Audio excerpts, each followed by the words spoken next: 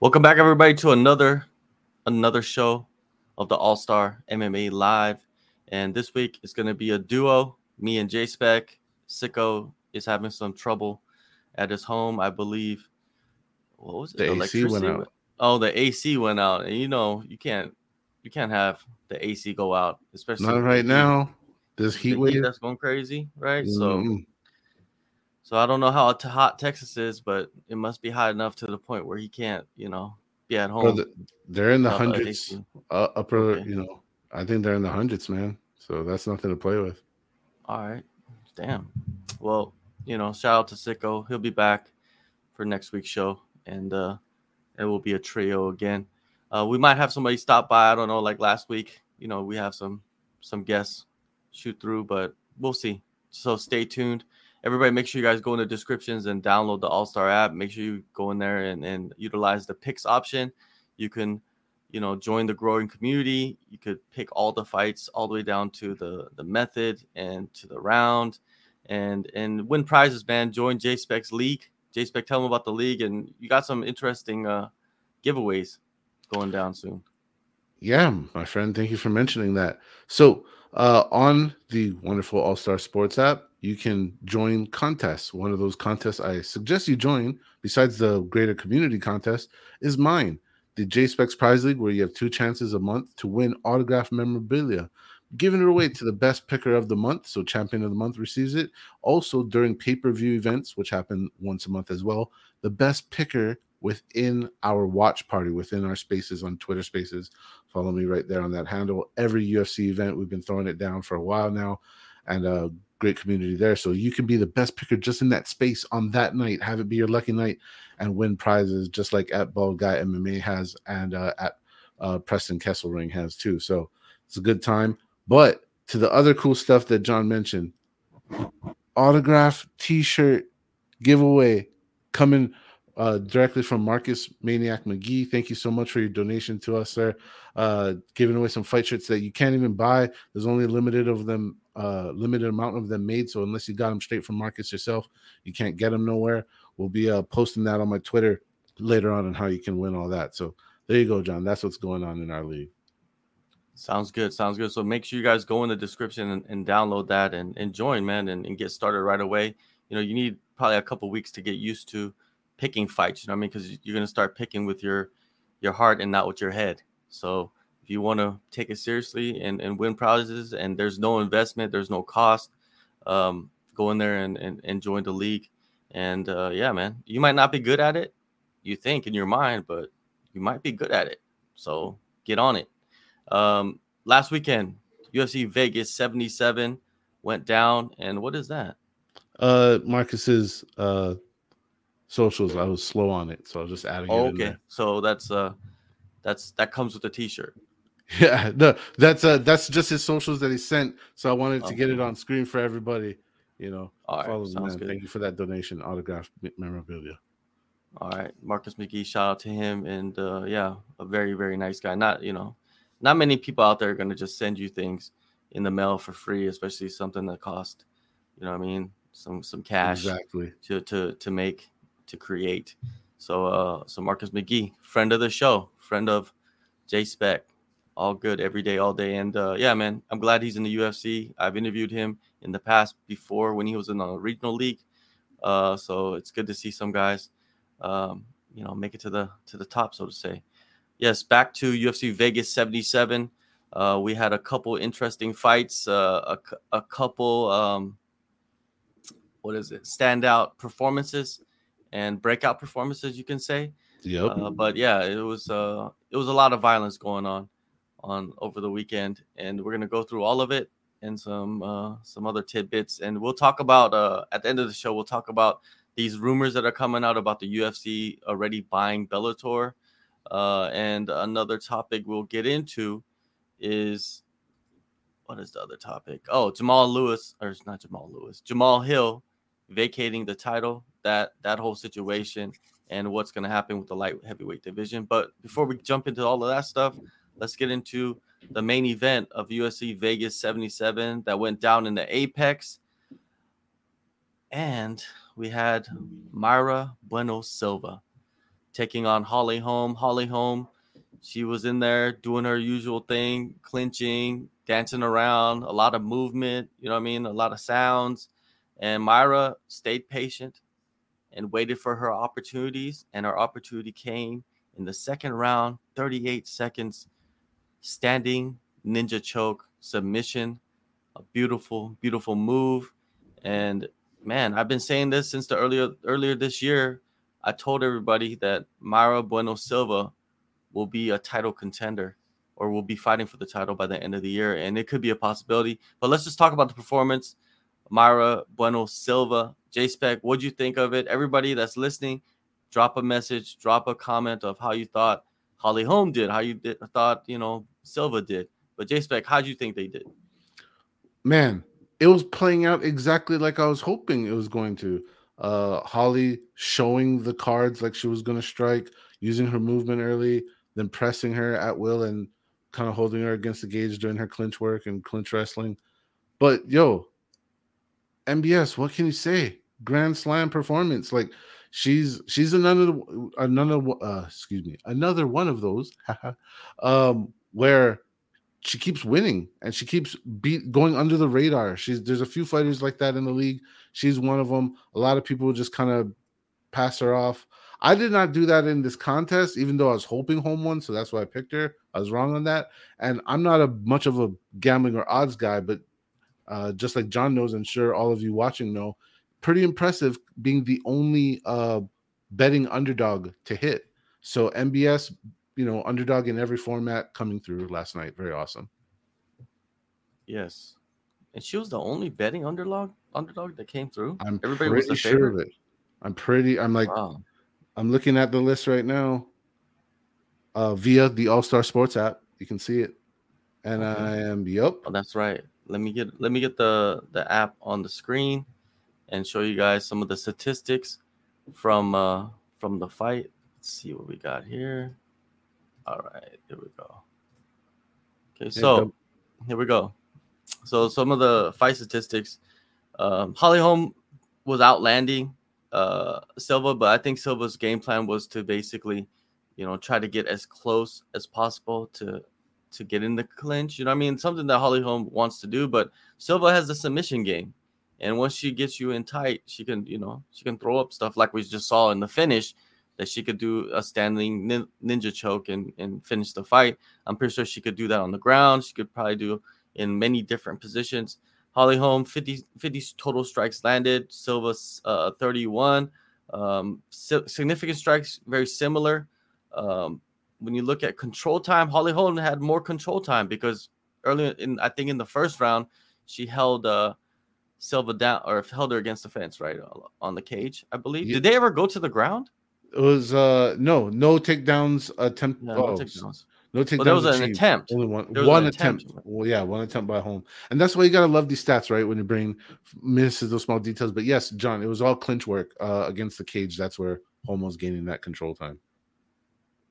It's crazy that Silva's named.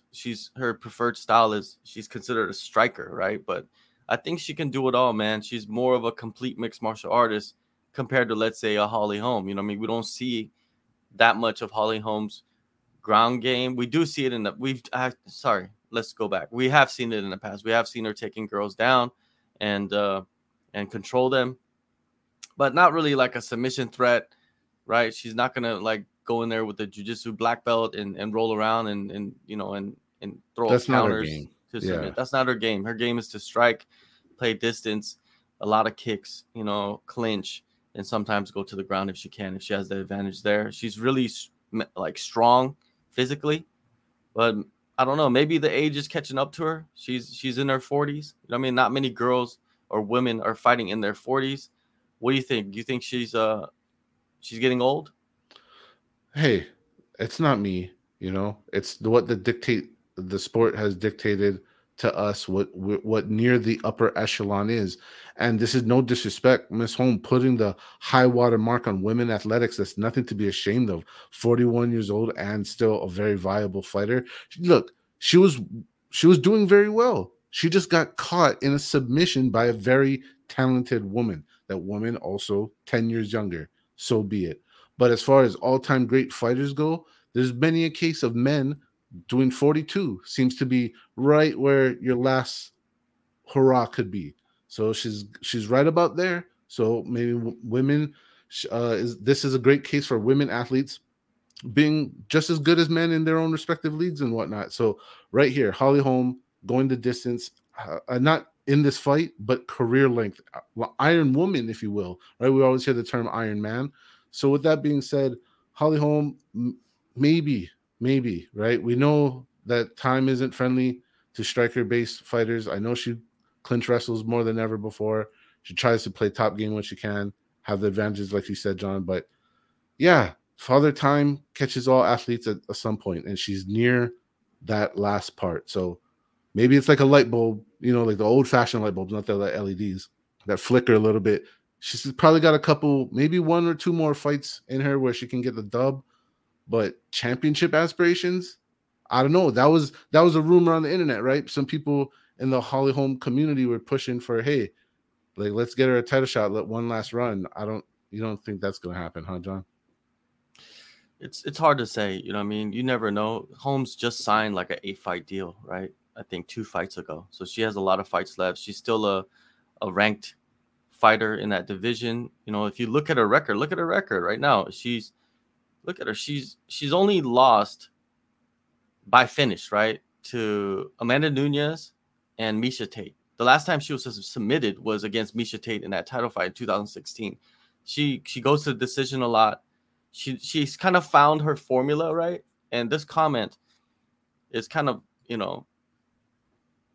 like perfect, right? It's like, when did Holly Holm stop being a mobile kickboxer and just start holding chicks on the fence? She's done that for a long time now. The past couple of years, dude. Yeah, she's found this formula to where she can win decisions off her movement, off her elusive striking, and then holding her opponents along the fence and using her strength and her cardio to do some dirty boxing, hit some elbows, knees, short punches, and if she can take him to the ground, she goes and takes him to the ground, and that's kind of like her style now.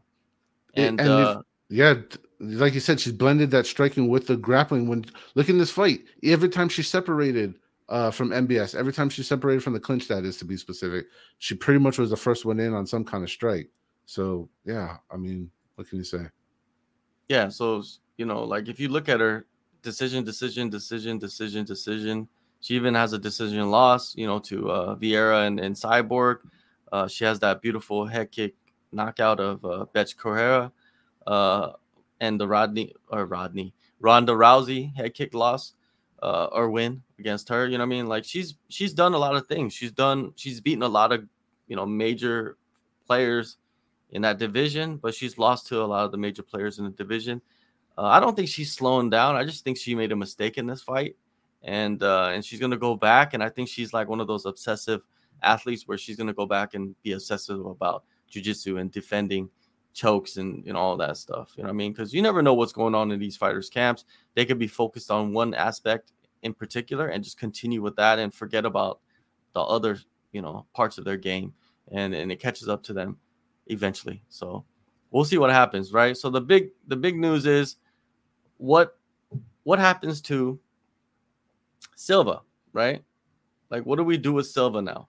Because Silva, what is she ranked? It doesn't fucking matter. It doesn't matter what she's ranked. She just beat Holly Holm, right? And then if you look at her record right now, she's 10-2, 80% finishing rate. She's won 3 in a row. Actually 4 in a row now. 4 in a row. With Holly Holm, Landsberg. And these are 3 straight finishes as well, right? 3 submission wins in a row, 4 wins overall. Her last loss was against Manon Fiorot, which is, I believe, at flyweight. And all of her losses are all at flyweight. So when she was cutting too much weight, she wasn't herself, right? And you can't really dig too deep into a fighter when they're cutting too much weight. You know what I mean? They're learning their lesson, right? They're learning their lesson. It's not like she was in there and she was getting finished. You know what I mean? She was going to decision with these fighters. And Fiorot looks like she's eventually going to be a champion at flyweight. So that's not too terrible of a loss. But I think right now, Silva has found her place and she's found her style. And I think this style can beat a lot of girls. A lot of girls. You know, especially with Amanda Nunes out. I would have loved to seen Amanda Nunes fight what is it, Silva, right? That would have been a great fight, but that's just not going to happen because Nunes is retired, or unless she comes back somehow, some way. What do you guys think? You know, watching right now, listening right now. What do you think of Silva's potential? What do you think is next for Silva? Do you want to see her fight for the title? Do you think it should be Rocky Pennington versus Juliana Pena? Do you think it should be Pena versus Silva? Do you think should it be Pennington versus Silva? There's a lot of options here, right? This weekend, there's a fight between, let me see. This weekend in London, there's a fight, a bantamweight contender fight between Caitlin Vieira and Pani Kianzad, right? Mm-hmm. Those are top 5 fighters right there, top 10 fighters, and they're fighting this weekend. That could also be an option for the next title fight. Who's more deserving? Like, how do you determine this, right? Do you think who's more popular? You know, who's killing it right now? If you're looking at who's killing it right now, Silva is, because she's got 3 straight finishes. She just beat a former champion and finished the former champion. So I'm pushing for Silva to get the next title shot against whoever it is. And most likely it's Pena, because Pena's out there talking so much. J-Spec, what do you think should be next for the title? I'm all for Pena Pennington, just because, I don't know, the story with Rocky. I'm not even a big Pennington fan. I just think that's really cool for a fighter who's been in it a long time to have a second surge, if you will, in her career, late in her career, and to be able to snag a world title like that. That's an epic story and an epic, cool thing to happen. So maybe a little fandom mixed in there for that vote. I don't have any problem with MBS fighting Pena either. I mean, how long are we gonna how long are we gonna see the UFC kind of make the same mistake of like letting some fighters roast too long? Like they're heating up now. They're flame hot fire. They're ready to be thrown at the title, and then for some reason they get dragged along, taken L in some other dumb way. Like I don't know. That get the woman who's winning, like you said, against. I'm not saying there's not a lot of famous female fighters, but not Holly Holm famous. I'm be honest, right? She can headline a card even still at this stage of her career, late in her career, mainlining, headlining this card like this. And now you have that passing of the torch moment of former champion gets dispatched by new young challenger. Like that's the trajectory like it should follow. But I don't know. The UFC is full of tricks nowadays. You never know. But anything with Pena in it, I guess, is fine with me. All right. We got a comment from M. M is saying, I think Silva recently moved to AT&T. That's definitely true. She did move to AT&T or ATT. AT&T. I think a lot of people do that. Common mistake. If you lived in America. If you didn't live in America, you don't know what the hell AT&T is probably. Anyways, ATT, American Top Team. I really enjoy her style of fighting, and moving to 135 was a great move. Her fight with Manon was close too. Yeah, she's definitely skilled. And another thing that I like about her is that she's improving her English, and she's really utilizing that to get fights, man. Like people, you know, they latch onto that and they love what she's saying. Let's see some of the back and forth. Wait up. Let me see. I gotta present this. Anyways, no, it's just a news article. Anyways, I'm trying to get it on the screen, but I don't know why it's not showing up. Let me see. It's weird. Somebody started barking back and forth. That's what it was about. Your browser has been blocked. Your screen. Click the screen icon in your address bar to access, then reload page. Where's this? Oh no, I'm not doing that. Anyways, it doesn't matter. Anyways, so the people's champ, Juliana Pena, she's dismissing Silva's recent win against Holly Holm. What's her name? Did Pena beat Holly Holm? Did they fight? Quickly checking. I don't remember that, if that ever happened. Nope, they never fought. Yeah, they never fought. So I don't know why she's saying this. She tweeted out, "Did I hear someone say the name of the people's champ? Perfect. Get in line. I'll do you and Raquel in the same night. Who else wants a beating? What do you think of Silva's like shit talking, or not Silva? Pennington's or Pena's shit talking skills. I mean, as long as nobody takes it too seriously, just know that these characters created and followed through by fighters, it's part of the age we're in. You remember back in the day where everybody's wearing corny ass shitty shirts. Yeah, well, this is the age we're in where everybody feels like if you're above a B, above the B level of a fighter, you need to be some kind of character. You need to be some kind of thing to work the microphone. Pena, hey, I like the lady. She had her moment in the sun. She did what many thought was impossible by just having that one fight. Now she has a second fight and we'll never know what the trilogy is, but that's not the point.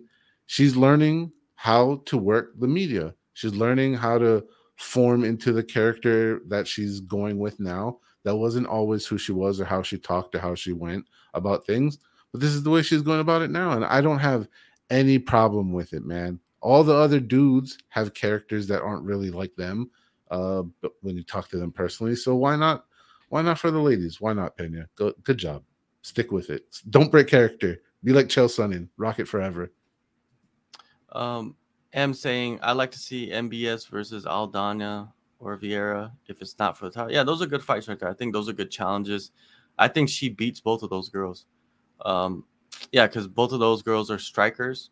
And when they start to strike and they're not able to implement their game, MBS will take over. And yeah, I see her winning those fights. Early advantage for her in my eyes. She responded to Pena by saying, she's funny. I love you, Juliana, but I will smash you. You and Raquel at the same time. Look at my fights. Look at her fights. Oh, Juliana, shut up.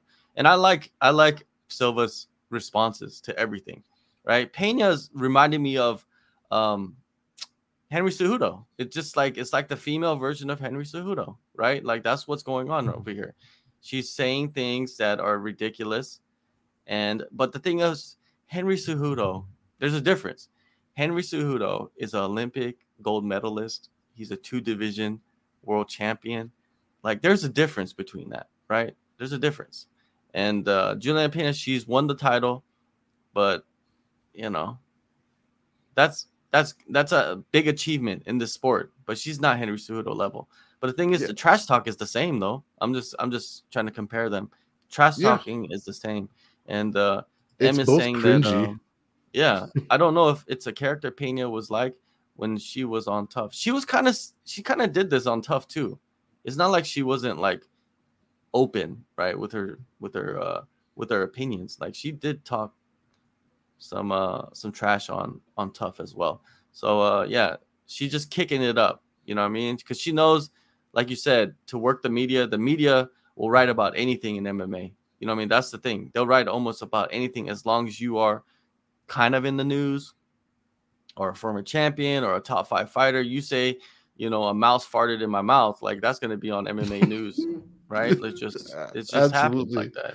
It's well, if it wasn't on MMA news, I'd be disappointed, right? If a mouse farted in Silva's mouth and that just didn't make it on, I'd be like, what are you guys doing? This is why you were put on the planet Earth, is to cover stories like this, to get the exclusives from the mouth, or not from the mouth, but from the mouse. Into one mouth.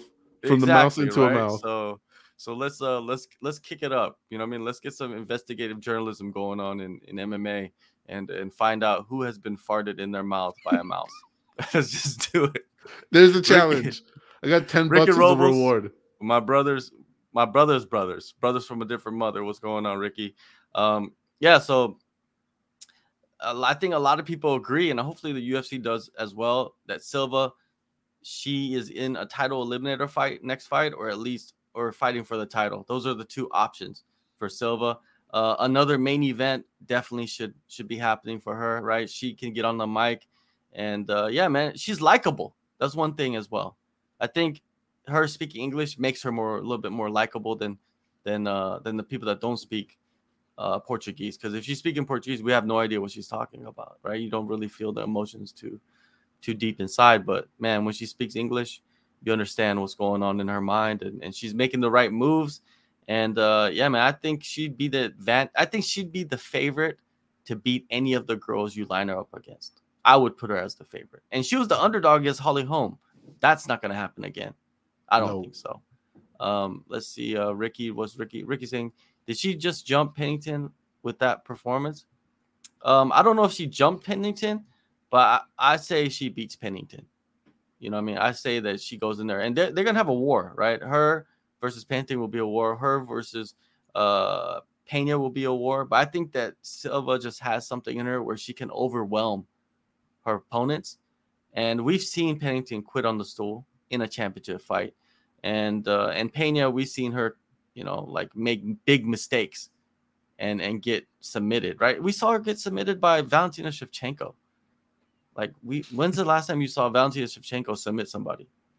Never, right? So we'll see. We'll see what happens, though. I could eat my words. You know what I mean? I'm not underestimating any of these female fighters, but I see Silva being like number one in the division right now. I look at her as number one, and I'll be riding that until she becomes champion. Anything else you want to add, Jay Specht, about this matchup and its implications? No, I'm really fine with if Rocky gets jumped, I'm fine with it, but I would prefer like probably 60-40 split. I would prefer Rocky against Pena. That's, I guess, my final thoughts on that. All right. And another problem is that a lot of these women are fighting each other again, and some of them they've already fought twice. And Silva, she hasn't fought any of these girls yet. She just fought Holly Holm, right? That's it. That's like a former champion. Now she's going to fight another former champion or a top contender, and they're all fresh matchups. So if she becomes champion, every matchup will be pretty much a fresh matchup for her, which would be nice. Perfect. Yeah, perfect. Now let's move on to the co-main event. We had Jack Della, Maddalena, JDM facing off against the newcomer. I don't know, newcomer. My brain is just not functioning, man. I had a hefty week, and I'm just catching up on my sleep. So anyways, newcomer, Basil Hafez. Is that how you say it? Basil or Basil? Do you know how to say it, Jay Speck? They were saying it Basil. They were saying it Basil. My gut feeling is Basil, but they said Basil on the TV. So. Okay, Basil Hafez or Hafiz. He comes in on short notice and gives Jack Della a hell of a fight. Was Jack Della exposed in this fight? Did we see some chinks in the armor, Jay Speck? I don't think so. I don't think anything bad of Jack Della Maddalena. That's the last time I'm going to say it. And say JDM from here on out. I got it out the first time. Woo! This is nothing against him, dude. He just fought a man who was about his shit. Like, Hafez had 4 days notice. He was in shape enough. He had the grappling skills enough. He came in and fought a ranked fighter literally out of nowhere, folks. Like, definitely put some respect on Hafez's name. It has nothing to do with badness and JDM. The only question I had, and I said it during our spaces, Ricky, who's actually Sicko, but it's weird to call him Ricky because we call him Sicko so much. Ricky was there. Ricky knows. Like, the question I asked was, hey, he peaked for a fight that's supposed to happen a week ago. Lucky stars, he gets rebooked the very next week after and gets bumped to co-main. All great stuff for you, buddy. No, that's awesome. But the reality is, you had an athlete who perfectly timed their body cycle to peak last week, not this week. So could that have had a little bit of little mustard stain on the shirt? Maybe that was that slight half step off that he seemed to be sometimes. He made a couple of grappling mistakes, as pointed out. Ricky would, if he was with us, our third amigo in this group, he would like to point that out. But he won the fight against a game bird, against a guy who threw it out there. I mean, Basil had so many excuses, not just excuses. I don't want to say excuses. Rewind. He had so many instances, not excuses, where he was catching the dirty end of the stick and he could have just kind of shelled up, rolled over, and took the TKO.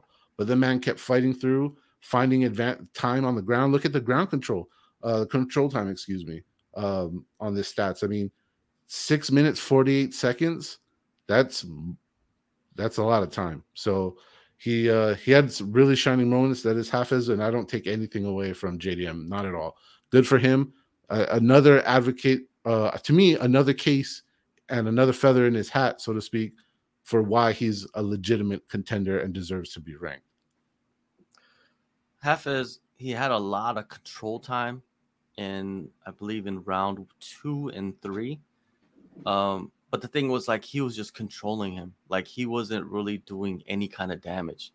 But it was also JDM's fault for not getting up. You know what I mean? Finding spots to get back up to his feet so he could, take advantage of the striking. Yeah, so like a lot of people saying that that Basil won. Justin Gaethje, Kamaru Usman he tweeted out that was a tough decision, but they got it wrong. Capoza thought Jack won. Ariel said, I wonder if those 2 weight cuts are coming back to haunt JDM. Aaron Bronstetter, he got a JDM. And Dang, me and a lot of people talking about the 2 weight cuts. Yeah, that I didn't even know up. that many people were talking about it. We talked about it live.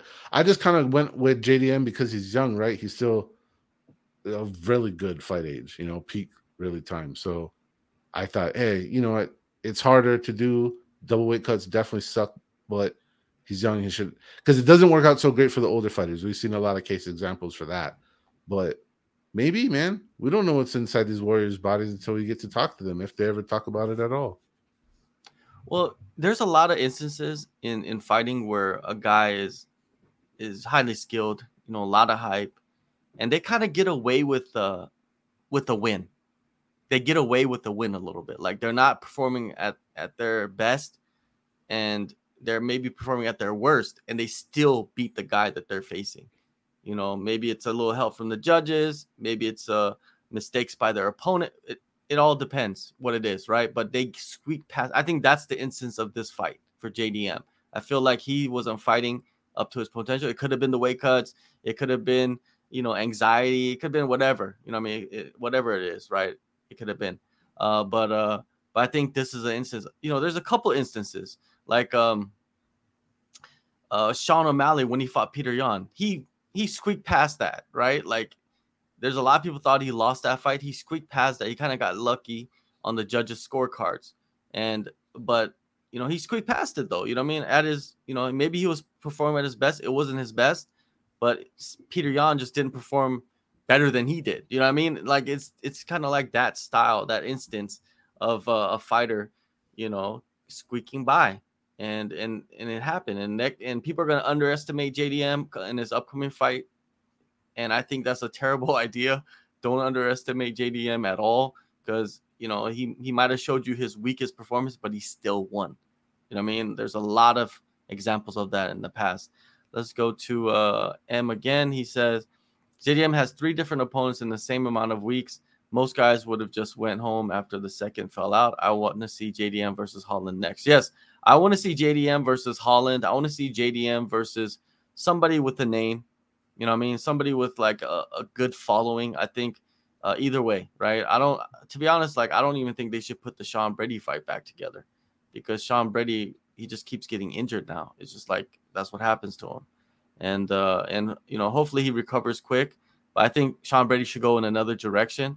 And JDM needs to fight a Kevin Holland. He needs to fight. But the thing is, Kevin Holland, he's not even a 170. He's a middleweight though. Yeah. You know what I mean? That's the problem. Like, I think people forget that Kevin Holland is not going to fight at 170. I think he's kind of like put himself at 185, or has he been fighting at 170? No, he moved. Didn't he move? I thought he moved somewhat recently. Did. Yeah, I'm trying to look for him. I'm like, why can't I find you, dude? That's what I'm doing right at this second. He's not even ranked. Yeah, right? Not ranked. He's not ranked in either category. He's not ranked, but he's always gotten the bigger fights, right? His last couple of fights. His last fight that I remember, the main event against Stephen Thompson. You know what I mean? Thompson was like, he's a top 10 fighter. Jack Della, I feel like Jack Della should get the winner of the Michael Chiesa. Who's Michael Chiesa fighting this weekend? He's fighting somebody. Oh, Chiesa's fighting Holland at 170. So he is 170. Okay. So I feel like Holland, win or lose, should fight Jack Della. Chiesa is another option. I think like this fight should determine who Jack Della fights next. The Holland versus Chiesa fight, right? It's perfect. Yeah, go ahead. No, I say it's perfect because you just came off of a fight. They fight next. It'll take about the same amount of time to heal up. Blessing to all sides and parties involved. Let's see if they could do it in Abu Dhabi or something like that, right? That should give them enough time to turn it around. Right. JDM versus like a Jeff Neal would have been a good matchup, right? Ian Machado is fighting Jeff Neal next, but like they should push whatever they're doing for Ian Gary. They should be doing the same thing for Jack Della. Yeah. But they shouldn't be fighting each other. But that's what they should be doing. They should be fighting the veterans of the division. You know what I mean? Like there's a couple that are not booked yet, right? Stephen Thompson, is he booked? He is booked against Pereira, right? So there's guys that are booked, but I think in the next couple of weeks things will shake out and JDM will have his moment, right? He will have his chance to break out. I don't think he's had the breakout performance yet. No, he hasn't. He definitely hasn't shown us his very, very best yet. And two, obviously the UFC's got their eye on them. I think maybe they wanted a slightly better highlight reel finish maybe from him like they always do. But think about it. He went from prelims to co-main event. He was a company man. He stayed, weathered the double weight cut. Like the UFC highly rewards men and women, who scratch the back of the company, so to speak. So I think we'll see JDM get that nice push, like you said, and get carried. I don't want to say carried along because these men earn it through combat, but get placed well, like Ian Machado Gary. How about that? I'll say it that way. And moving on to the next fight, we had let's see. We had Ottman. Ottman, I like that name. Ottman Azatar versus Francisco Prado.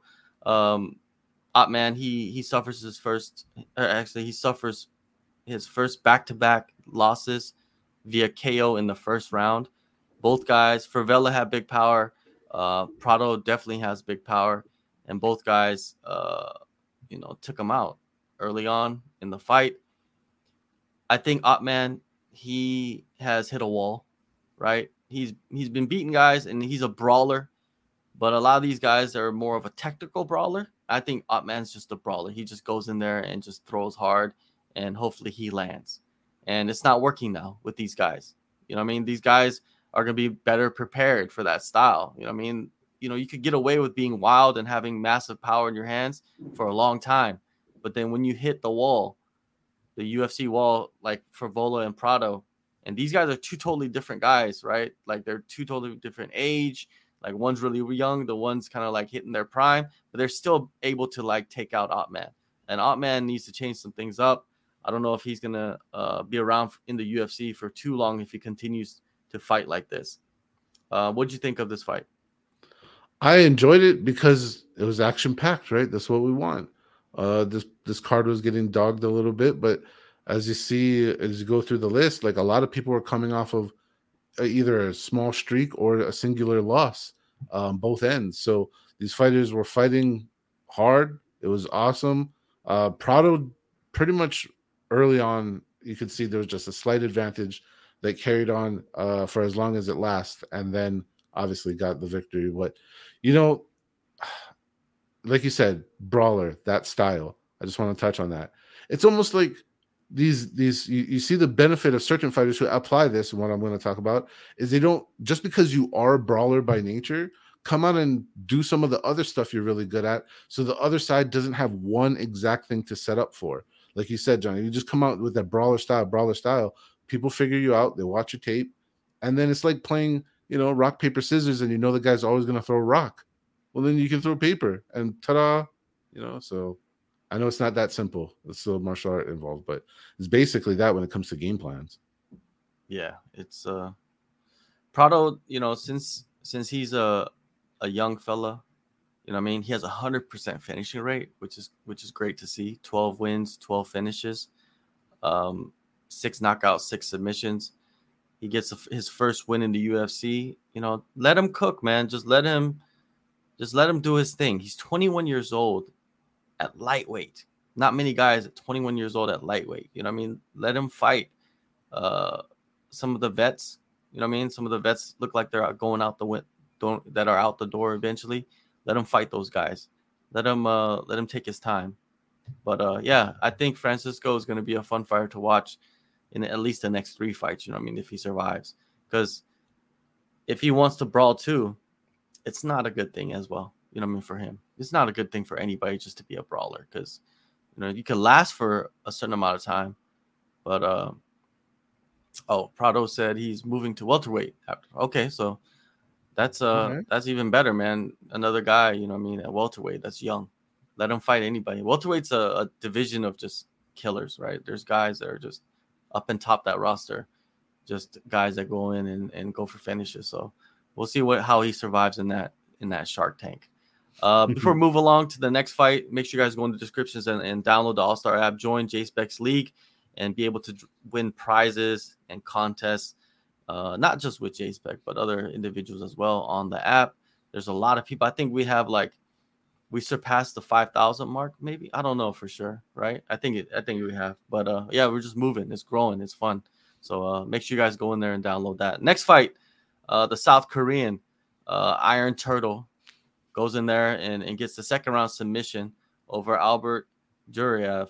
I think a lot of people really, really underestimated Chunyoung Park. I believe he was the favorite in the fight, but I think a lot of people underestimated him. And man, he had his best performance to date, dude. He completely dominated Juryev, right? You know, Yeah, absolutely. A lot of people think like you got that name, Juryev, you know, you're going to be in there and crushing people. But man, the Iron Turtle, he's been fighting Russians for a long time now, even before the UFC. So he kind of understands the style and he understands what he needs to do. And he goes in there and gets that submission win, man. Juryev, he had nothing left, man. It looked like he kind of blew the wad, right? Early on. Definitely. And at this point, I'm going to jump on to the other side. How could you not love the Iron Turtle, man? He's entertaining. His fights are never boring. Anyways, you know, Atman just classic case of melted under the steady technical onslaught. He was just getting beat on every level, all over the place. Good job by Jun Park. Yeah, it was. I really enjoy this. You know, I've did a couple rounds with Junior Park. Super nice guy. He looks like a turtle. He's a bald-headed Korean, which is very rare. Like there's never any bald Koreans walking around, but he has that perfect shaped head for that bald. You know, I don't know if he's like balding, but he's always been bald, so I have no idea. I've never seen him with hair. Let's just say that. And I've known him probably for, I don't even know, 7-8 years or something like that, and I've never seen him with hair. I never even asked him. But funny story is like I remember seeing him in Shenzhen. I think this was his UFC debut, if I'm not wrong. I think it was in Shenzhen before the pandemic. And let me see, was that him? Was that his first fight? It was his debut in Shenzhen in 2019. It was when Zhang Weili beat Jessica Andrade for the title. It was that event in China. Oh, wow. The last event in China before the pandemic happened, right? I was there. And he fought Anthony Hernandez, Fluffy, in that fight, right? This is when nobody knew who Fluffy was, right? And I think Fluffy was debuting as well. It was his second fight. And Fluffy submitted him. But there was a lot of problems with Park at that time. Like there was some health issues going on ahead of that fight, which he wasn't right. So, but it showed you that, man, the dude is good, right? Fluffy is very good. That loss, absolutely. It ages well for him. And his only other loss is to RoboCop, and he made a mistake of going in there and trying to brawl with RoboCop, right? So, he learned his lesson. He's taken a more technical approach. But anyways, going back to that, I saw him in China, and then I saw him in Korea again at a regional show, and he comes up to me. He's all like, "You live in Korea?" I was like, we've seen each other so many times in Korea. Of course I live in Korea. And he's all like, I didn't know that. I thought you lived in America, because I think he thought China, when we were in China, that we were in America. We were in the US. Because, sometimes these fighters, they get punched in the head for a job, so they don't remember, right? Like, I'm here. There's like fighters that I remember meeting and seriously like hanging out with, like during the events and stuff, and then like months later seeing them again and they don't know who I am. It's like, dude, we hung out for like a whole day basically. We got matching tattoos. Yeah, he's just like, but Junior Park, man, he's 7-2 in the UFC. He's about to hit 10 fights. He's beaten some decent names. Now it's time for him to kind of, bump it up, right? At 185. Like, he needs to face somebody, with a decent following, something. He kind of gets that push. That's 4 in a row for him. 3 finishes in a row, all rear naked choke finishes. So he basically beats the shit out of you and then takes you to the ground and chokes you out. That's just kind of like his style. So I love him. He's a great and the dance after he won, that's called the ajashi dance. Ajashi is like old man in Korea. That's what you call an old man. Like any old man, you call him like ajashi. And that was like typical ajashi dance, like a drunk ajashi dance. Like, you don't know what they're trying to do, but they're moving their whole body in different directions. But it seems like they're enjoying their time. So the ajashi dance. I hope people remember that. That's his style now. I love it. I love the dance, and it immediately ignited the internet. I mean, brother wasn't even through his post-fight interviews. I think it was already a GIF. So, for sure. All right, let's move on to the next fight. The next fight was a women's featherweight fight, which, a lot of people thought the division was gone, but I guess not. We had Chelsea Chandler, who heading into this matchup, very confident in herself and her abilities. Norma Dumont hasn't really done the best in her last couple of fights. Chelsea labeled her a boring fighter, and that really ignited Dumont. That's what she needed, right? And the first round was, she started off hot, right? She clipped Chelsea Chandler with a nice low combination, had Chelsea running across the cage and hugging the fence. It was weird, right? That was weird, right? Like, she kind of like lost like the moment that she like lost her mind a little bit and didn't realize she was in a fight. And then all of a sudden, Dumont is chasing her. But then Dumont went back to her old ways and was boring for the rest of the fight. Like the round 2 and 3, she just basically just said, okay, I'm going to take the fight to the ground and really do nothing and win the fight. Right. I don't know, disappointing, right? To me, she won, but it was disappointing. It is disappointing. It's disappointing when someone calls you out for being boring. You beat them and you were boring. Like, no matter what, you have one win and one loss in that scenario if you're keeping it real, because you proved the shit talk right. On the other hand, winning is all that matters. Good job, Miss Dumont. And on the other side, you made her the B-side of one of the hottest gifts and memes out there. Her getting Chelsea to turn 180, sprint into the cage, face plant against the cage, it instantly blew up Twitter. I mean, there was jokes. I mean, we weren't even out of the round in the space, and people had her Dumont chasing Chelsea and parallel with the Terminator 2. Like, we weren't even out of the second round yet. So, hey, took her. That's almost like taking that momentum and at least putting some shine on your name. We're talking about you, Miss Dumont, even though if it's a fight, let's be real. Just like this, many fights happen. We don't spend too long talking about it, but you blew up the internet by making your opponent eat her words, at least temporarily. I like the energy that Chandler brings, right? She brings an unwithering confidence about herself, and she's not afraid to say what she wants to say. I mean, she'll say what's on her mind. And in this game, you can say what you want to say, and you have to eat your words, right? Eventually, or your words are gold, and you go out there and you do phenomenal against your opponent.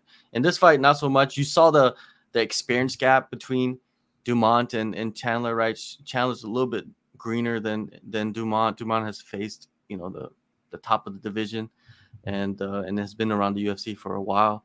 But it was a good win for Dumont, but I don't think it really does too much negative. It drops the stock of Chelsea Chandler a little bit, but nothing too crazy, right? I think she could come back and win a fight against a lot of these other girls, right? She's just not experienced, and Dumont just had better top game wrestling, and Chandler had no answers for that. So we'll see what happens. Does Dumont fight for the title? Probably not, right? This division is probably just going to be around just to throw fights at featherweight from time to time. But I don't think that they're going to have any kind of like title. And if they do, there's these rumors about Ronda Rousey coming back. I see her. Yeah, I could see her coming back.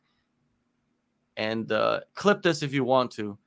Ronda Rousey comes back, gets an immediate title shot at featherweight against possibly Norma Dumont, and wins by submission and becomes the featherweight world champion. And then they just feed her like a fight like once or twice a year of people that the UFC thinks that possibly she will be able to beat coming up from bantamweight. And I could see that happening. You know what I mean? This is the new UFC. This is not the old UFC from 5-10 years ago. This is the new UFC where it's like money is everything.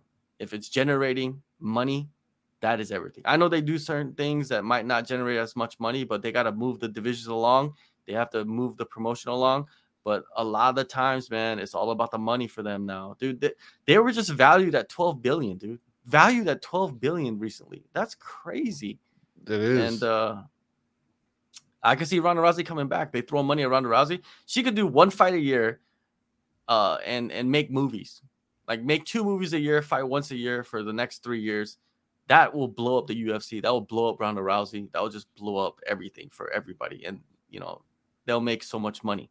And I think if Ronda Rousey is really coming back, I could see that happening. You know, Ronda Rousey versus Macy Shazan. Ronda Rousey versus a lot of these women that have a tough time making 135. They can fight at 145, and the Ronda Rousey, you know, can come back and win.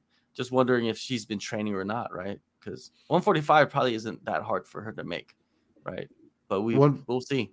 145 would be the most realistic thing to ask her to make, considering where she's at in age plus motherhood. Like, give her all the credit in the world. Plus, you know, wrestling, like that's not an easy life.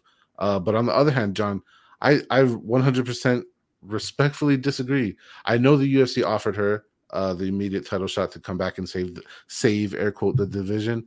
I don't think she's taking it. There's been no pictures, videos, anything leaking that she's been training, even on the DL. Like the game for the women, thank goodness they were late to the party. Sorry for the late invitation, women. But now that you're here, your portion of the sport is advancing at 3 times the pace the men's division grew in the same amount of time. So it's exponentially bad odds to a division that's already dying by the embers, which I also disagree. I think they're going to breathe life back into it, and 145 will rise again. But I don't think on the cost and the hopes of I hate to say this, but to Ronda Rousey in MMA, an outdated product. Hate to say that since we're on selling shows, you know, selling fights. That's what I think. Well, look at the Ultimate Fighter. It's an outdated product, and they just brought in a guy they thought that could save the show, but he hasn't saved the show. He's 0-7 or something like that, and he's starting to lose his mind. And I don't think people really care about it as much anymore, to be honest with you. Like, he's not. Is he bringing in the crazy ratings? I have no idea. I haven't watched the rest of the shows. I just watched the first episode and then watched clips of the other episodes, and I don't know what's going on with it. It's I've been trying to keep up with it every week, and I put a little tweets out and see what the reaction is.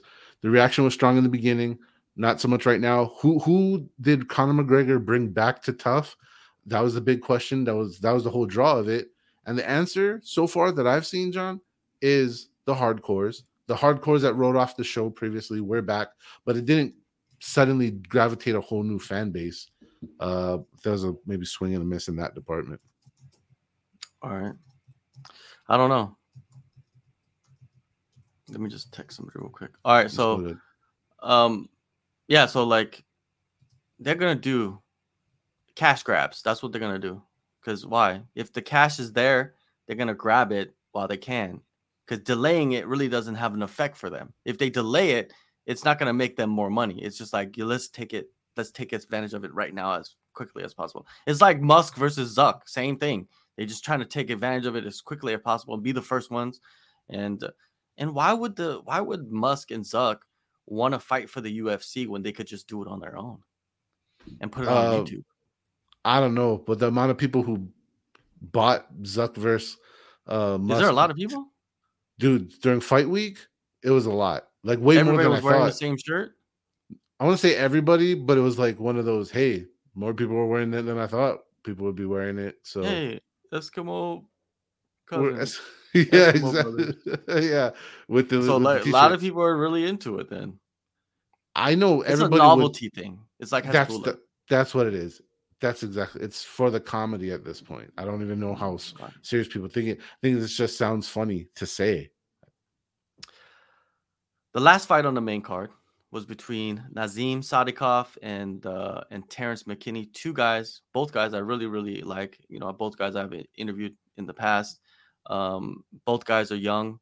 I think Terrence is a little bit younger than Nazim. Terrence has still, a lot of people are gonna dump on Terrence because he lost this fight. But I don't think you should dump on him too hard. He's still young. He's still a developing fighter. He blew onto the scene so quick, right? Just imagine if he was one of the guys that were just like, oh, he's exciting, but he didn't come in on short notice against Drew Dober and almost beat Drew Dober.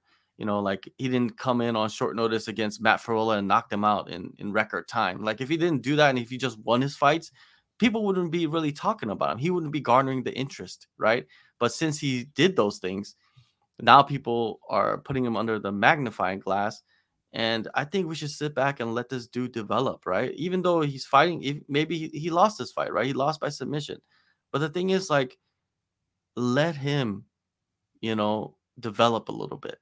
If he loses, he loses. If he wins, he wins. You know what I mean? Look at, there's a lot of guys that they do this to, right? The fans especially. But yeah, man, let's let Terrence develop with his new camp as well. This is his first fight with his new camp in Texas. Let him work. Let him get gelled in with them. Nazim, he's been ready for the UFC for a long time, so this is nothing new. Props to him for taking out Terrence McKinney.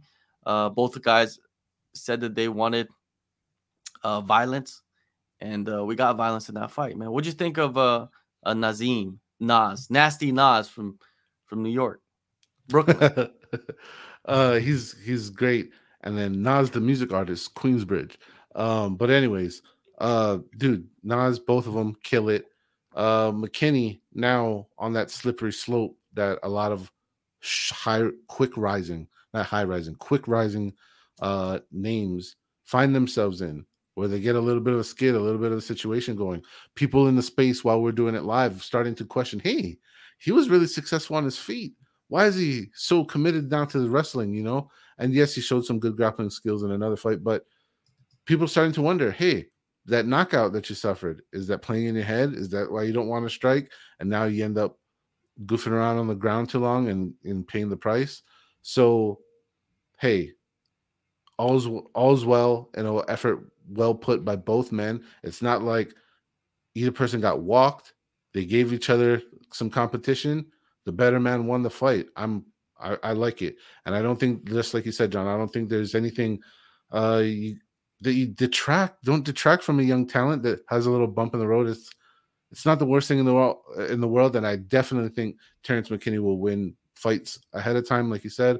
But right now, it's Nas's time. He gets a dub. He gets all the credit, Yeah, definitely. It's shout out to Nas and what he's doing, and McKinney, man, he'll be back. I really enjoy both these guys when they fight. You know what I mean? Pre-fight as well. You know what I mean? They're fully confident. They're working hard as hell on improving themselves. And yeah, man, these guys are the future of the lightweight division. We talked about Francisco, who's 21 years old, right? We just fought at lightweight, but he's moved up to welterweight. Think of that, you know what I mean? Being that age, and we'll see what happens. Yeah, M is bringing up a point right here about McKinney has a point that the fence grab changed the fight. Also, McKinney's base is wrestling. Yes, McKinney's base is definitely wrestling. That's his background. Yeah, M is right too. His knockouts have people thinking he was a striker. Yeah, that's true. Yeah, man, his base is wrestling. He's always been a wrestler. His knockouts, yes. He's like a supreme athlete. Like he's so athletic, right? So he gets away with a lot of things other guys wouldn't. But also in his last fight, when he was knocked out by the flying knee, did you know that he was eye poked and he couldn't see in that fight before the fight? I believe it was Oh, warming up. So he couldn't see in that fight. That's why you see him like kind of flinching a lot in that fight because he couldn't see anything.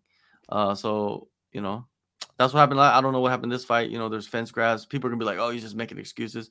But this is the game, man. Like, I don't think of those things as excuses. I just think that that's reality. That's what they had to deal with, and if we saw a yeah, lot of fence grabs all the time. Like now, it's like becoming a major problem where fighters, and I don't blame them. I'll do the same exact thing. If you're gonna take me down and you're not gonna take a point away for fence grabs, I'm grabbing the fence too. dude, Because it does change the game. It changed the fight, right? absolutely. I mean, So we have fighters out there taking the free eye poke because they know you're not gonna get one if you yeah, if you if you go do hit it him in the just the right nuts, way. Yeah, if hit you them hit in him the in the nuts. nuts, you get a break. Or Right. maybe if you're out there and the dude's kicking, you throw your nuts in front of their kick, so you get kicked in the nuts and you could take a break. You never know, right? This is all part of like what people can possibly do inside that cage thinking. All of those things have been done, man. It's combat. It's warfare of the mind and body happening all at once. We're humans. Like this is our shit. Everything's possible, man. Yeah. But anyways, those things are happening. We need to do something about it. I don't know if we need to do something, but the commissions need to do something about it. But we know the commissions don't do shit. Like they just sit at the table and collect their checks. And that's it. That's about it, man. It's I wish they would do an investigation. There has to be some type of corruption going on there. You know what I mean? It's just part of the game. But anyways, that's not what the podcast is about. We're about recapping the show. Anybody on the prelims you thought stood out to you? I want to go to sorry, I missed it real quick. To the Elder fight, Evan Elder against Gennaro Valdez. That was a good fight. Um, I also want to give the love and credit to Azat Maksum making his promotional debut against a veteran in Tyson Nam. So, you just don't go from regionals to the main show against a near 30 fight something veteran in Nam and win. That doesn't happen very often. So that has my attention on Mr. Maksum. I hope all the best for you, bud. You got my eyes on you, man. Yeah, I actually going back to Azad Maxim, right? Like I know a little bit about him, so I tweeted out something, and then Brendan Fitzgerald like shouted me out again. Shout out to Brendan Fitzgerald, man. He's always shouting me out on the broadcast. He's done it a few times now, and yeah, and I appreciate that a lot. I mean, um, like I always say, I'm not the most famous, I'm not the best, but I do my thing, and that's about it. Um, Tyson Nam, I love Tyson Nam, but uh, Azat just kept him guessing throughout the whole fight and did a good job of staying away from the power. Evan Elder, I think he's also the future of the division at lightweight as well. I could see Elder fighting, uh, and we saw what he did against Nazim. He was winning against Nazim, and he got cut, right? So, Mm-hmm. those three guys, man, they're going to be fighting in the UFC for a good minute. They're going to beat a lot of guys, right? They're going to beat a lot of guys coming up. And yeah, and Elvin Elder, one of the nicest guys you'll ever meet as well. I mean, I've interviewed him a few times. Alex Munoz comes back after 3 years away and gets a unanimous decision against Carl Deaton. That was a good win for him. I mean, I think that was like a perfect matchup for him to come back after such a long layoff. Prove Yeah, me wrong. I picked against him, so prove me wrong. Good job, Mr. Munoz. Yeah, and the last thing was Estela Nunez, getting that dislocated elbow. It almost looked like she had like kind of like already an injury or something, right? Because it looked like she just kind of planted it like anybody else would plant it, but though I guess the weight distribution, um, I guess the weight distribution was not right, and there you go. That's what happens. Yeah, that's it. That's the recap of the event. We're gonna get into a couple other topics. Make sure you guys put your opinions in the chat if you're watching live. If not, just put your opinions in the comments below. Make sure you guys go in the descriptions, download the All Star app. make your picks for UFC events and join the community down there and J-Specs League. Win prizes, win autographed memorabilia, win you know, all kinds of panties. I awesome don't stuff. know, whatever he's got over there. We're giving away all kinds of awesome stuff, man. Yeah. And thank you to the MMA community that keeps coming, keeps supporting, and keeps growing. It makes it awesome. Thank you all. There you go. Now, today I woke up this morning. Right now in the East, it is 10 a.m. So in the morning, I woke up and I look at Twitter, and now you got Bellator fighters profiles on the UFC.com website, right? So people are starting to pull. I don't know who does this, but these guys are watching the UFC.com website real close. I never barely ever go to UFC.com website because it's trash, dude. It's a terrible website to go to. But these reporters, man, that cover the sport, they saw that Pitbull. Patricio Pitbull's up there, AJ McKee's up there, Jose Canseco is up there with the profile. There's a lot of Bellator fighters. I think Jose Canseco he didn't fight for Bellator. I think he fought for a Japanese promotion. But anyways, a lot of Bellator fighters' profiles are up without pictures. Okay. And I guess they've been up there since April. Huh. And the rumors all year, this year, have been PFL is going to buy Bellator. Right. PFL and Bellator are going to merge. And this is the big rumor. And there were some other big conglomerate companies, right, that were also bidding for Bellator, right? And it didn't seem like Scott Coker was denying it that there was something going on. But the UFC buying Bellator, is it good for the sport? Is it good for mixed martial arts? And I say no, it's not. J-Spec, what do you think? I think that it's probably not, if we're just answering that question straight up, because it's literally history repeating itself over and over. So every time Scott Coker makes a brand that has a roster worth a damn and has some kind of relative value, you're going to buy it. That seems weird, but hey, these guys know what they're doing, I guess. Are we 110% sure? Because the UFC has accidentally dropped content and stuff that wasn't true or was this or that. We had the graphics leaked at one time, but it was the incorrect ones. Who knows? Until Mr. Coker and the gang at Bellator or something officially says something, I don't know about any and all of this now, because like John said, it's been a wild ride. We were told pretty clearly that PFL was the lead horse in the bidding, that it got accepted, even to the point where they're just hashing out details. Scott Coker saying you'll find out more in 60 to 90 days. I'm lost. I'm be honest. I'm lost in the middle of this storm. And I just hope that whatever does come of it is, like you said, John, good for MMA as a whole. Does the UFC have the money to buy Bellator? Yes, they have the money. They have the money. They just was valued at $12 billion. That was something that nobody could imagine in their wildest dreams, that the UFC would be worth that much. Maybe Dana White. But the reason why I say it's not good for the sport is because in sports we need competition. And in free agency, we need competition for fighters to get paid more. And if the UFC buys Bellator, which their roster would be insane if they combine the rosters, right? UFC's roster is insane anyways, and Bellator's roster is insane as well. But if they combine forces, it's just, who is going to compete with them? PFL is not even number 2. You know what I mean? They're doing.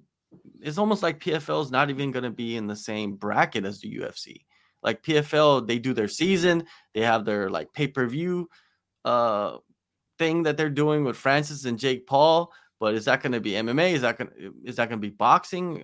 Is that even going to draw eyes? They're still figuring things out, right?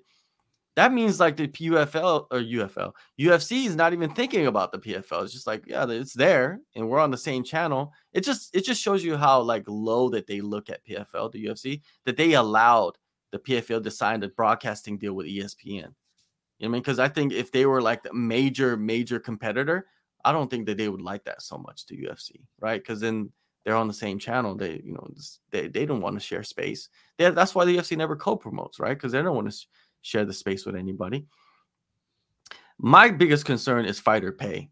If they combine forces, fighter pay is not going to be better. And that's a travesty because we need fighter pay to rise and rise and rise. And with the PFL, one thing good about them is they're a competitor of the UFC at this moment in free agency, in terms of free agency. And they're paying their fighters much more and giving them a different avenue. You know what I mean? Francis, there's a reason why Francis signed with PFL, right? They're allowing a little bit more flexibility with the fighters, and they're offering $1 million every year for the tournament winners, right? On top of, whatever they're getting paid for the fights during the season. UFC, they get Bellator, man. You have one other option now. You don't even have two options. Maybe you have three. I don't know. But major promotions, there's not many of them out there, right? It's not like there's 10 major promotions. There's less than 5 major promotions. So if you suck up another one of them, because think about if Strikeforce was still around and Pride was still around, that would make it like 5, 6 major promotions in the world, right? And that would have changed the landscape of free agency, right? Changed it, Much sooner, yeah. Yeah, much sooner. And I think that's the concern for me is if this is real, if the UFC buys Bellator, I don't know if are they able to buy Bellator, especially with all the antitrust lawsuits and things about them being a monopoly. They're in court about that. Are people even thinking about that? Who knows? But that's outside of my automotive technology degree. Does not cover antitrust laws knowledge. But yeah, I try to get Pat on the show because he knows a lot about that. He knows what's going on and he understands that aspect of the game, the more of the business side. But hopefully we'll have him on in the future to talk about that a little bit more. If this is still a rumor or if this actually happens. You know what's funny? Okay, let's just play scenario. PFL buys Bellator, makes new genuine threat by combining the rosters to UFC as far as entertainment goes. So good thing for MMA. The direct opposite action, UFC acquiring Bellator, creates like global empire over the MMA community again. Once again, sheds, and bad thing. It's crazy how just switching the name and order of operations of who's buying who completely changes the outcome of this deal. Whoever is the lucky dog in the Bellator lottery that is going on right now. Yeah, it's because like you said, history repeats itself. They bought Pride, who was the biggest competitor, probably the biggest promotion at that moment. They went and bought them, but it was dying too at the same time. So Pride wanted to dump off what they could. Strikeforce, it was at its peak. They went in and bought them. They always had the WEC absorb them. You know what I mean? Now they're gonna go after Bellator if this is actually even true. Maybe somebody just started this. They're just fucking with people, right? They're just because it's just like the website managers, right? They're just putting these up.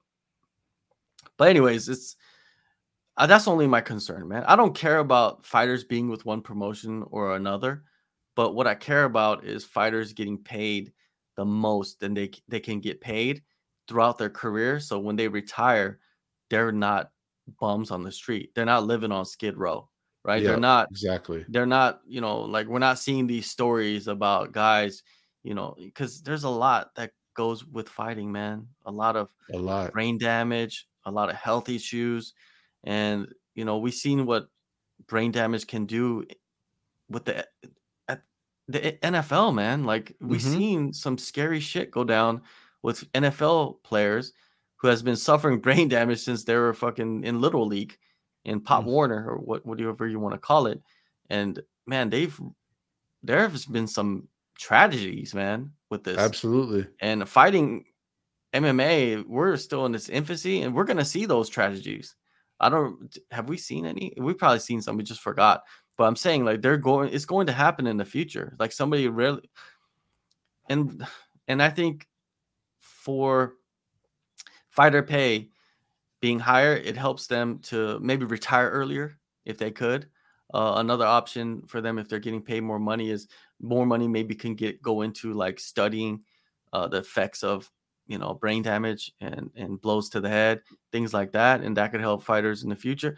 There's a lot that goes into it. The UFC says that they're doing studies, but we never hear about what's going on, right? Right. They're going through weight cuts. Who knows what that can do to your body at an old age? It's stuff like that. So it's concerning, man. But if they do buy them, am I going to be like, oh, I'm going to shut it off? No, I'm not. I'm going to still watch because I enjoy it. Here's the I'll interesting. still talk shit. Yeah, I mean, I'm with you. And I think an interesting side story, if you're into the drama, right, is like, hey, PFL, obviously we saw you coming along doing well. And then you want to almost kind of go like, hey, we're coming, almost calling out the champ, right? Calling out the UFC. Like, we're acquiring your guy. We're giving him the deal that you didn't want to. That's in Francis, and making a big push. We're going to broadcast on the same network. Like, we're coming for you. And what if this is a mega power play? Like, no, I'm going to chop you out right now before you even fuse together with a longtime number 2 in Bellator. I'm just going to snatch that option right away from you, and with one grab, kill 2 weeds, if you will. That would be some UFC like monopoly without direct monopoly shit right there. It would, but like I said, monopoly, is Not that good for the possible? This is not 10 years ago, so we'll see what happens. I want to give your thoughts if you're watching live in the comments about maybe possibly the UFC buying Bellator. Now, moving on before we shut it down, we want to talk about Jamal Hill and the tragedy that he has faced in his career, or recently in his career, which is vacating. Because I think for a fighter, you spend years and years and years of suffering, basically, to become the UFC champion, and then to just give it up, to vacate it because of an accident, because of something that happened to you. It must be heart-wrenching, right, for Jamal Hill, right? And fighters, they put on a strong face, but man, they're just human beings just like everybody else. Now, the stupidity of how he did it is another story. The information, what exactly happened, J-Spec? I don't know exactly what happened, but I know the gist of it was that he was playing basketball in Las Vegas. Lucky Las Vegas, not always. But I don't know if there's any other details within it, but I just know playing basketball here. Was it the basketball game? Was it the Schmoes basketball game? Is that because it was during International Fight Week, right? At that part, I don't know. I have no idea. Sorry, no disrespect to the Schmo and his Schmoes basketball game. I have no idea. I think it was, man. I think it was during the Schmoes basketball game. I think Daniel Cormier crossed him up and it blew out his Achilles. I'm not for sure, but anyways, wow. It's terrible to see, man. And now it's like, is the light heavyweight division cursed? Because ever since John Jones left, what has happened? Think about what has happened ever since John Jones has left. One of the greatest things in the division's history, Glover Teixeira becomes champion at 42. Yes, he did. He did become champion.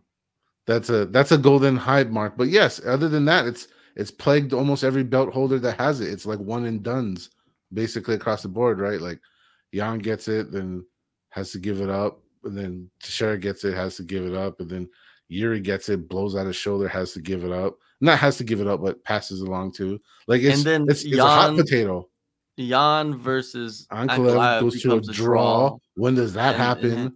And then Jamal Lewis and Glover gets booked right away, and everybody wanted Glover to win, but then Jamal Lewis goes out there and puts on the best performance of his life, and then he blows out his Achilles, which is an injury that could be a career ender for a lot of people, right, in certain sports. So he'll be out for a while. Mr. Hill, which I mean, you got to give him credit though, right? I mean, I think we should give him credit for being graceful as much as you can. Like you said, John, this sucks balls, dude. Like, you're the champion of the world and you got to give it up because of that.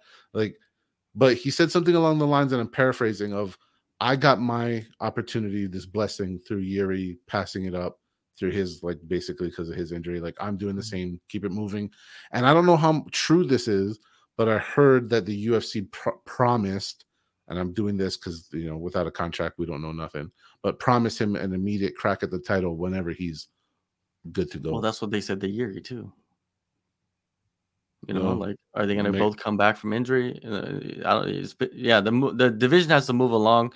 I say just give Jan and Pereira the title fight. Now you get 2 title fights in Las Vegas. It only helps, and it makes the division have a new champion immediately, and it moves the division along.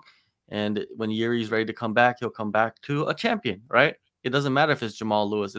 Jamal Hill. It doesn't matter if it's Ankalaev. It doesn't matter, right? Because he's gonna have to fight for the title, anyways. It's not like they're just gonna give it back to him. So let's put in there, and if Pereira wins and he becomes a champion, great for Pereira, dude. Like, the dude has become a 2-division champion in no time, right? And then a lot of people will want to fight him, and maybe Pereira's gonna be a different animal at 205, right? Because everybody talks about it. Like, he's much bigger, you know what I mean, and physically.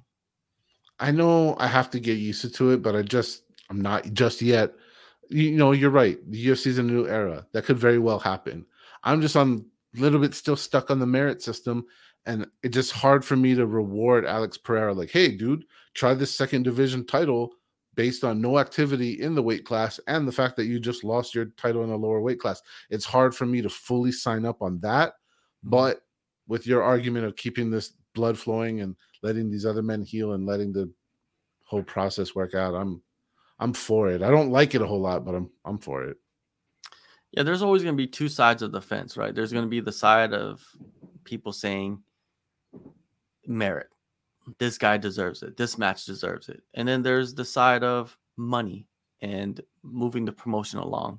And that's what the UFC is about. They don't care about, they care a little bit about what the fans want. But at the end of the day, if it's going to make them money and more of like more of the casual fans, not like the hardcore fans, they don't care what. The UFC doesn't care about hardcore fans. No, because we're here already. They know we're going to be here, rain or shine, no matter what they do. We'll be here. So you're right. They don't do it for us. They don't care. They don't. They'll listen, but they don't care. I mean, they see their comments and stuff like that. But they're not targeting that people. They're targeting the 18 to 32 demographic that are not the hardcores, that are the ones that are going to open their pocketbooks and buy the Zuck versus Must t-shirts and the pay-per-views and come in, like once a month to watch UFC, not like they're here every weekend, right? And if they are, then they're watching it on ESPN, which helps them even more, pulls up the ratings. But yeah, it's terrible situation for Hill, sucks for Yuri. But what can you do, man? This is the game. This is a game of, it's the hurt business. Everybody gets hurt. Everybody gets injured. Everybody has pain and suffering. And so do we. Yeah, definitely. And just to throw this out there, now I know for a little bit we're getting sick of this division because the forever running reign of John Jones. But I think in a weird way of now being out of the division and seeing how often this belt changes hands, it only kind of makes what John Jones had already previously done so much more special in a weird way. It does, man. It is weird. Very, very, very, very weird. But what can you do, man? It's the game. And the game moves along just like us. We will be shutting it down now. Next week, we'll be back on our regularly scheduled time of Sunday nights, 8 p.m. Eastern. Sicko will be back. We might have a 4th guest. I'm still thinking about that a little bit more, of maybe bring 4th guest. We'll have four people in the chat. Could be a possibility, but guaranteed, me, J-Spec, and Sicko will be back on the live show. We'll talk more. Next week is UFC London. Some interesting matchups there. Not the most exciting card compared to let's say the last London card, but this is the UFC. You got to get used to it. Casual fans don't know about that. Casual fans are not thinking like, oh, this card is better than this card. No, casual fans are just thinking like, oh, who's fighting? Oh, that sounds like it would be cool to watch. And then they watch it. They're not talking about the strength of the card or anything like that. But for us, we always talk about it because I think, yeah, man. And I'm looking forward to it. Join us, for, right there on Twitter to watch along with us every UFC event. Doesn't matter the strength of the card or who the headliner is. We'll be there. And I'm just going to say, I'm personally really looking forward to the return of Tom Aspinall. I think that's worthy to talk about. There you go. And we'll talk about it next week. Everybody, make sure you guys go in the descriptions, download the All-Star app, make your picks on UFC fights, join JSpec's League, win prizes, autograph memorabilia, and other good stuff. Yeah, and that's about it. Join JSpec on his spaces if you're on Twitter and get in the convo. Follow him, and we'll see you guys next week. Peace.